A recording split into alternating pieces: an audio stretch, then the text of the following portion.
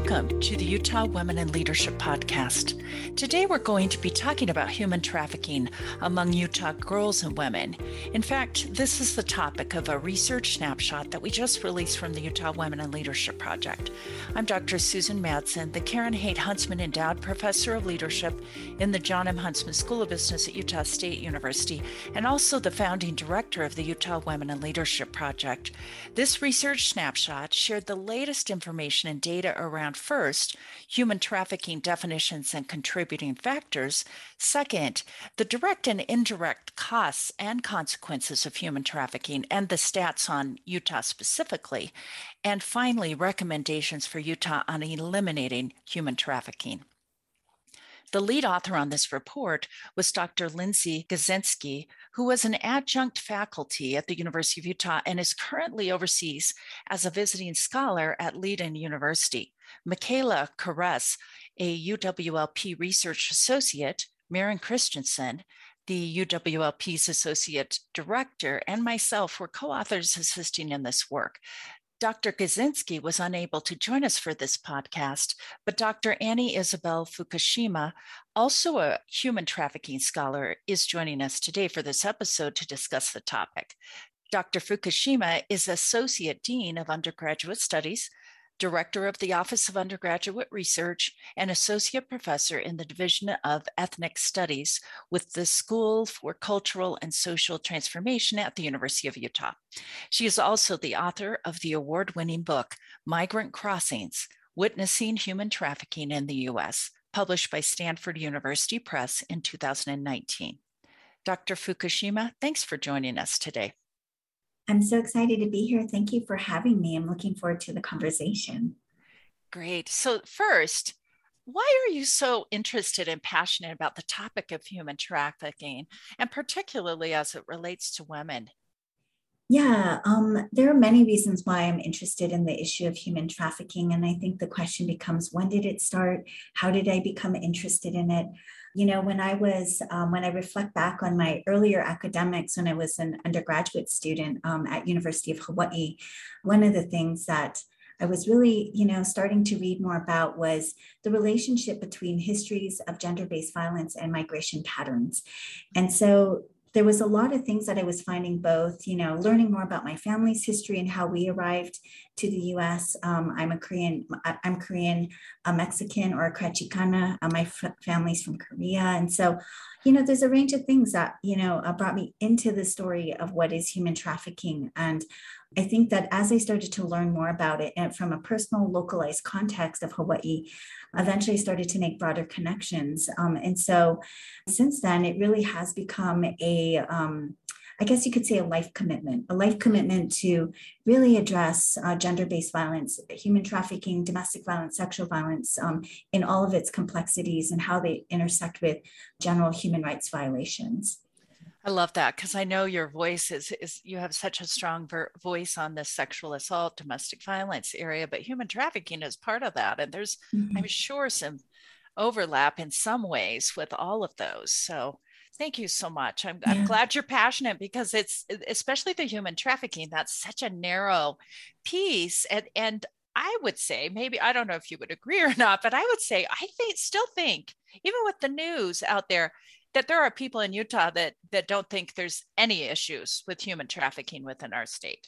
That's correct. I think that when we look at what people are seeing or perceiving, and even advocates that are working on the front line, and they're talking about educational and awareness efforts around human trafficking, there is a common perception that human trafficking doesn't happen here or isn't as bad here in Utah. And I think that one of the things is that part of it is because of the way that we perceive of what is human trafficking, is that it's like something that happens over there. And I also think that, with the complexities of human trafficking, is that when people start to learn more about what it is and how it happens, they start to realize that actually it is really on a spectrum of labor violation to exploitation, and that it really is a slippery slope. And we oftentimes see in our communities, even here in Utah, where people might be experiencing trafficking, or they might be experiencing a range of labor violations. And that what we know is that with human trafficking is that it very much is part of this spectrum. When I think about when I started doing more public speaking on human trafficking, I remember I'd regularly be approached by young communities of color, and especially communities that were diasporas or migrant communities. And they would talk about how what I was describing is what it sounded like what their parents went through, working in farms, working in domestic work, working in a range of industries. And so it's quite a complex issue. And part of it is that people don't realize how complex the legal definition is of what constitutes human trafficking. And I was just going to ask you, how would you define? I mean, you speak often. So how do you define human trafficking? Yeah, well, I can give you the way that when I'm talking with students, how I define it and educating it in that context. And in a nutshell, human trafficking it occurs when force, fraud, or coercion occur in industries for labor or sexual economies. And I think that when we think of what is human trafficking, though, and how it happens, is that it also occurs in a range of industries. And it doesn't mean that those industries always are where trafficking is rife. It's just that there are often times where protections are not always happening, or rights are not always afforded to people. And so then that might include, for example, when we think of agriculture industries, we all need food to eat. And so when we think farm to table, there's a range of conditions, though, that happen where migrant workers are precarious or vulnerable because of their legal status. And in some conditions, employers take advantage of that legal precarity. Annie, that piece you really put under the chunk of labor trafficking, correct?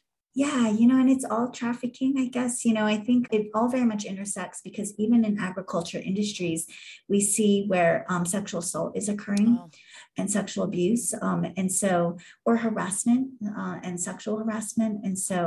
And I know with the Coalition of Immokalee Workers, they were really advocating about that intersection and bringing it together. And so, yes, while there is labor trafficking, we can't always separate out when labor exploitation or sexual exploitation is happening. Sometimes they really do intersect, but not always. And that's what makes trafficking so complicated. Yeah. So before I dive into another question, let me provide a few details right from the report. Human trafficking is a global problem that involves the exploitation of people for profit through the means of force, fraud, or coercion. And it takes a variety of forms, like we just talked about, including forced labor, debt bondage, domestic servitude, and sexual exploitation. While the scale of trafficking in persons is difficult to determine, estimates suggest, I think this is interesting, that there are over 40 million victims worldwide, and that was an estimate just for 2016. So while human trafficking occurs across sexes and gender identities, approximately 20% of victims detected globally are girls, and about 50% are adult women. So I just wanted to set the stage there. I'll stop there. And before we head into Utah specifically, I'd love to have you discuss the problem of human trafficking more broadly in the United States and globally. I know your work is not, you really do a lot for Utah, Annie, which I appreciate, but you do so much for the US and globally as well. So would love to have you talk about that. Yeah, human trafficking is a human rights violation, and there are a range of national networks that are working on these issues. One organization that I'm a member of is the Freedom Network USA, where they work with experts across the country. And so the way that they're working with human trafficking is in a range of ways, and it's quite robust. The response is robust from people working with, as we talked about, in a range of, agriculture or different labor economies. We also have folks that are based out of New York that are working with people who are surviving in sexual economies and working with them from a human rights perspective. The whole gamut in the United States of what is human trafficking, how it's occurring, is quite wide, and it really is context specific. And so when I think about what's happening in California, there are very different state laws that provide protections, as well as resources and different economies that shape why human trafficking is happening in California and the way that it's happening. Right now they've been really trying to make more visible the issue of child labor trafficking, because we know that oftentimes children also work in laboring industries. And so they want to provide more protections there. But it looks so different than when we look at, in Florida, or if we compare it to New Orleans and what's going on there.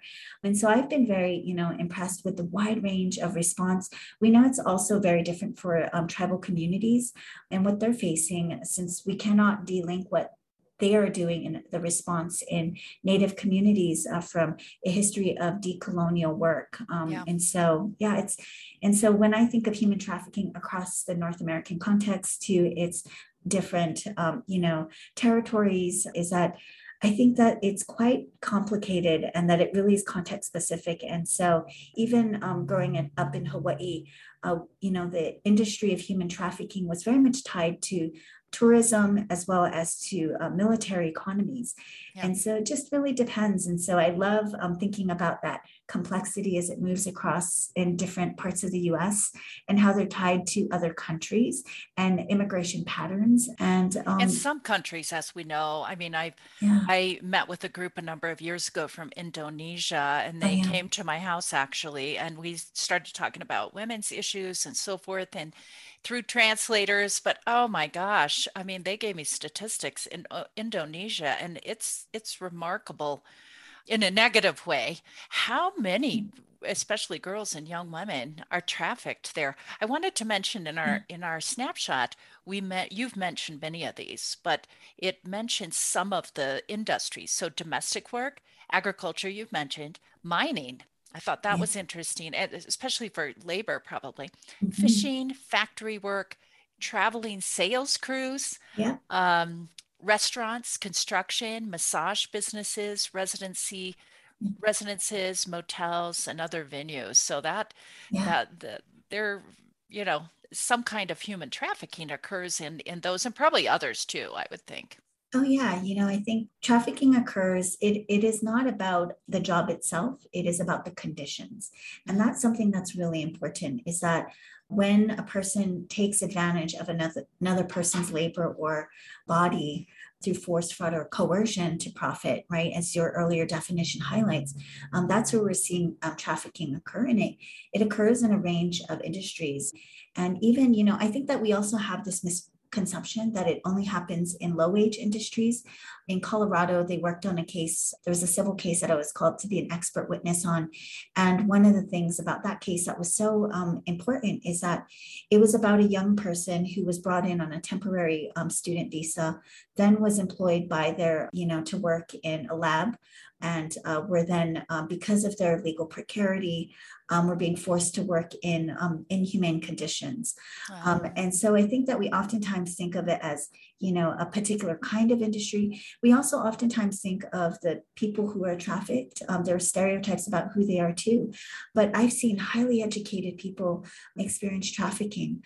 And it is not about their education that makes them trafficked. Again, it is about the person who is willing to exploit that person. It's power. Isn't it a power relation of some kind? For sure. Yeah. It's a power dynamic between a trafficker or abuser and the trafficked or the survivor, right? And so, yeah. Thank you so much. Now I want to shift to Utah, and I'm going to read a little paragraph here because I think this is so surprising in some ways, and will be for some of our listeners. Despite public perceptions that human trafficking is only an international problem, it occurs in the United States and even within rural and urban areas in Utah. For example, in February of 2021, 6 people were arrested for human trafficking and prostitution in massage parlors after police intervention in Utah County. In 2020, the National Human Trafficking Hotline received 182 contacts about 64 reported human trafficking cases in Utah in 2019. 157 victims, and 39 traffickers were identified. And one more year. And in 2018, the Utah Attorney General's office conducted 49 human trafficking investigations and reportedly prosecuted 8 cases that served 44 victims. Importantly, however, these figures are likely underestimates of the prevalence of human trafficking in the state. And Annie, I don't know if you say, I have no memory of this, but it seems like even in the last week or so, I saw something hit the news on human trafficking in the state of Utah. So this is something that often we don't think about, but it is a problem in the state of Utah. Would love to have you share your thoughts. Yeah, the Utah Trafficking in Persons Task Force that works with local organizations like Asian Association of Utah, as well as a range of organizations. I mean, the network is quite broad, both government and non-government. And I think that they're working to respond to human trafficking in all of its manifestations.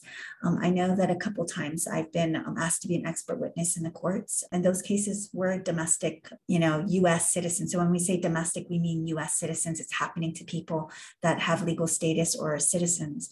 And so we know that it is happening here. In Utah, I think that as we start to see the cost of living go up, thinking about job scarcity or job insecurity, food insecurity, housing insecurity, all of those things create the conditions where there are potential of vulnerabilities to happen. And so when people do not have their needs met, then that means that there are opportunities for others to take advantage of it. And so, yes, it's happening in Utah, both to people who are US citizens, as well as to people who are international from other contexts who are brought in. We also know that Utah is connected to other states, as any state is, by major highways, by major airports. And so then, and so those become other also opportunities of exploitation and movement. And so, even when I was working in California, we would see cases. And so this is back in the day, and I won't say when, but way back when. And so when I was working as an advocate, I would see cases of people being trafficked across from California to Las Vegas to Utah, up to Washington State, back down to California. Wow. And so we were all very much connected. And so while we have state response, I think it is so important that we also have a federal response, because we know that it crosses state lines. Thank you so much. From what you've talked about and what we wrote in this snapshot, human trafficking is a money-making industry. And in fact, I remember in the report, it says forced labor is thought to generate over 150 billion in annual profits globally. So that money-making piece, isn't that the main driver of human trafficking? It is an important driver for sure. I think that one of the things that, and it now is kind of like one of those things, I don't know if, it just gets repeated time and time again, where people will say it is a lot easier to sell a person over and over again versus an object. I think that when we think about this kind of human condition in the US and how it's happening here, there's definitely profits to be made, but there's also, I think, in certain communities, they are surviving. And so they're surviving off of exploiting their own family members, their own community members, and even in conditions where it was, for example, where domestic violence and human trafficking intersect. So a person who is being trafficked by their lover into sexual economies and hotels, is that we would see that, they genuinely they love the person that is abusing them. And it is like domestic violence, the cycles of violence. The only difference that separates them from other domestic violence survivors is that there is an economy attached to their abuse. So it's definitely, I think, one of those things where there are financial dynamics tied to it. I think it's also very much, we cannot delink it from immigration patterns and our immigration laws. I'm very appreciative that Utah is welcoming to immigrants. That's so important. And I think that we also have to remember, in addition to that, is equity. And I think this is something that your work does, Susan, where you're really thinking about gender inequities and how we address that and how we support and create thriving communities, as well as, and so when we think about gender, we can't also not think about race. Yes. And so it's like those are the conditions and that make trafficking happen and make it possible. But definitely for some, it's definitely a financial, it's driven Yes. by money for sure. Yeah. I just had a big aha with something you said. I hadn't thought about this, but the situation you mentioned about the lover trafficking, so that you mentioned it's domestic violence, it's also human trafficking and Yeah. it's sexual assault. Yes, it's all of Oh my it. gosh, I just It's got that. all of That's it. like all three together in one It's all of situation, it. that one.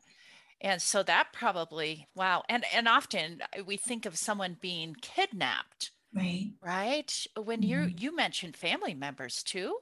Yeah. Oh, yeah. I think that one of the things that we know about a lot of trafficking networks is that people are recruited or exploited by people they know. And so there is a perception that it is these companies doing advertisements or something along those lines. And that does happen for sure.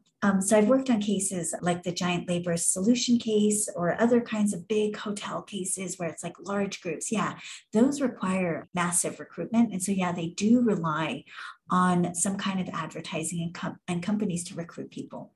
But in so many cases, like domestic servitude or in trafficking in the sexual economies, these are people that are actually connecting on a peer base, family members, whether it is a parent, a cousin, a person in the family, or some other kind of closely connected person. When I worked on a case in Colorado as another different case, not the one that I was referring to earlier, as an expert witness, in that particular case, it was actually family members. They were literally being trafficked to work in agriculture and in the storefront by their own family members. And so it is very complicated in that sense, where human trafficking and how it's tied to domestic violence, where things happen in the home, it's so clear to me. But I think that the movements have worked to make sense of these issues because there's so many needs in siloed ways. And I think what we're seeing though happen in the state of Utah, which is exciting with the partnerships with UDVC, UCASA, Restoring Ancestral Winds, and partnerships with UTIP, is that we're seeing more, I think, collaborative work to respond to these complex forms of human trafficking that are connected to other forms of violence that we call polyvictimization. Yeah, thank you so much. I'm going to read just a little segment. Trafficked persons may experience monitoring and surveillance, denial of food and water, restricted communication, substandard living condition, threats of harm to their families, and deception about the consequences if they attempt to leave. So I thought that was interesting and would give some clarity to our listeners. A couple other, I want to make sure we have time. We're getting to the end of our time, but wanted to make sure we had time to have you just address COVID. I mean, the situation with COVID, I know domestic violence really went up, but then I want to shift after you address that to what can we do? What are some solutions? So any thoughts about COVID? I mean, did it shut it down a little at the first, or what are your thoughts? Yeah, COVID-19 definitely impacted trafficked people. And I was doing studies on child labor trafficking, which is also tied to other forms of child labor exploitation and child abuse. And what we found is that during COVID-19, when young folks went home and were staying at home, they were more likely to be staying at home with abusers. And that what we also know is that for labor trafficking and trafficking in general, is that opportunities to identify young folks and connect them to resources and get them out of abusive conditions, if that was the pathway to supporting them, were impacted greatly. Yeah. And so that's what we saw in COVID-19. We also saw housing instability. And so the Freedom Network USA has been working to create greater awareness around how to support housing access for survivors of human trafficking across the states.